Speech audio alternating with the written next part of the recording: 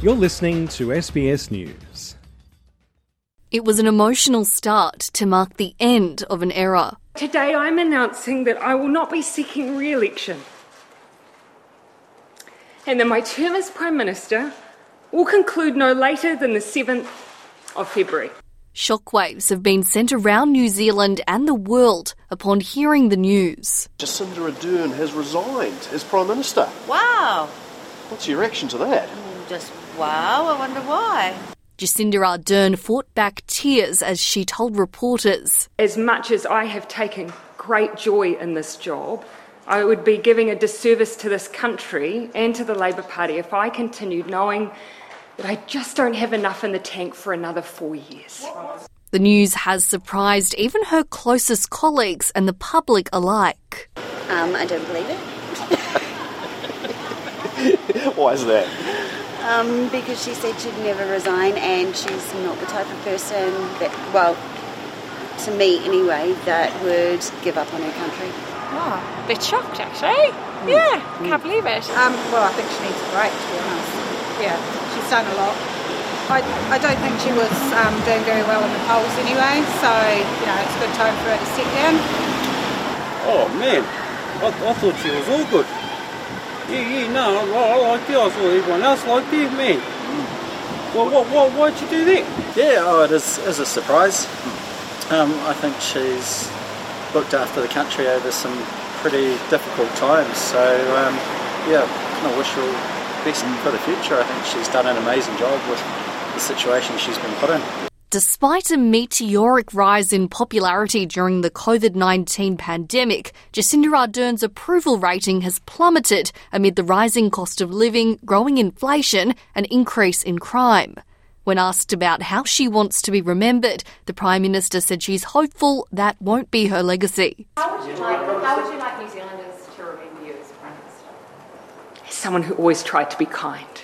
Her compassion was evident in her response to the Christchurch mosque shootings in 2019, which killed 51 people.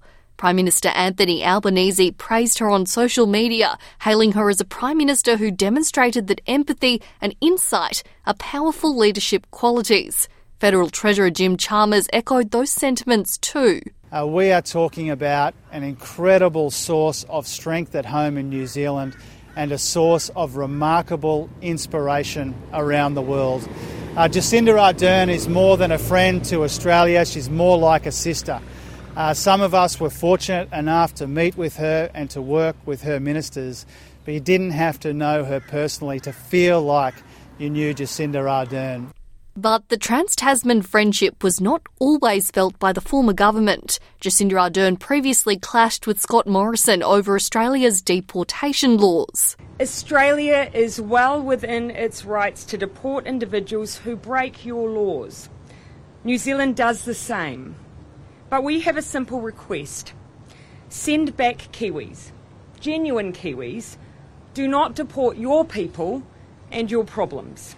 Despite her recent dip in popularity, recent polls suggest Jacinda Ardern remains the preferred Prime Minister. In October, New Zealanders will head to the polls. The Labour Party is due to elect a new leader in the interim on Sunday. Deputy Prime Minister Grant Robertson has ruled himself out of the contest. Jacinda Ardern says she's focused on ensuring Labour's success but has no plans beyond politics, except maybe one.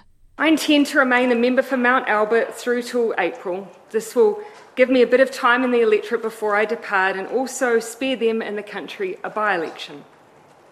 Beyond that, I have no plan, no next steps. All I know is that whatever I do, I will try and find ways to keep working for New Zealand, and that I'm looking forward to spending time with my family once again. Arguably, they're the ones that have sacrificed the most out of all of us. And so to Neve, Mum is looking forward to being there when you start school this year. And to Clark, let's finally get married. Marching out of office on her own terms and to the beat of her own drum. Hannah Kwan, SBS News.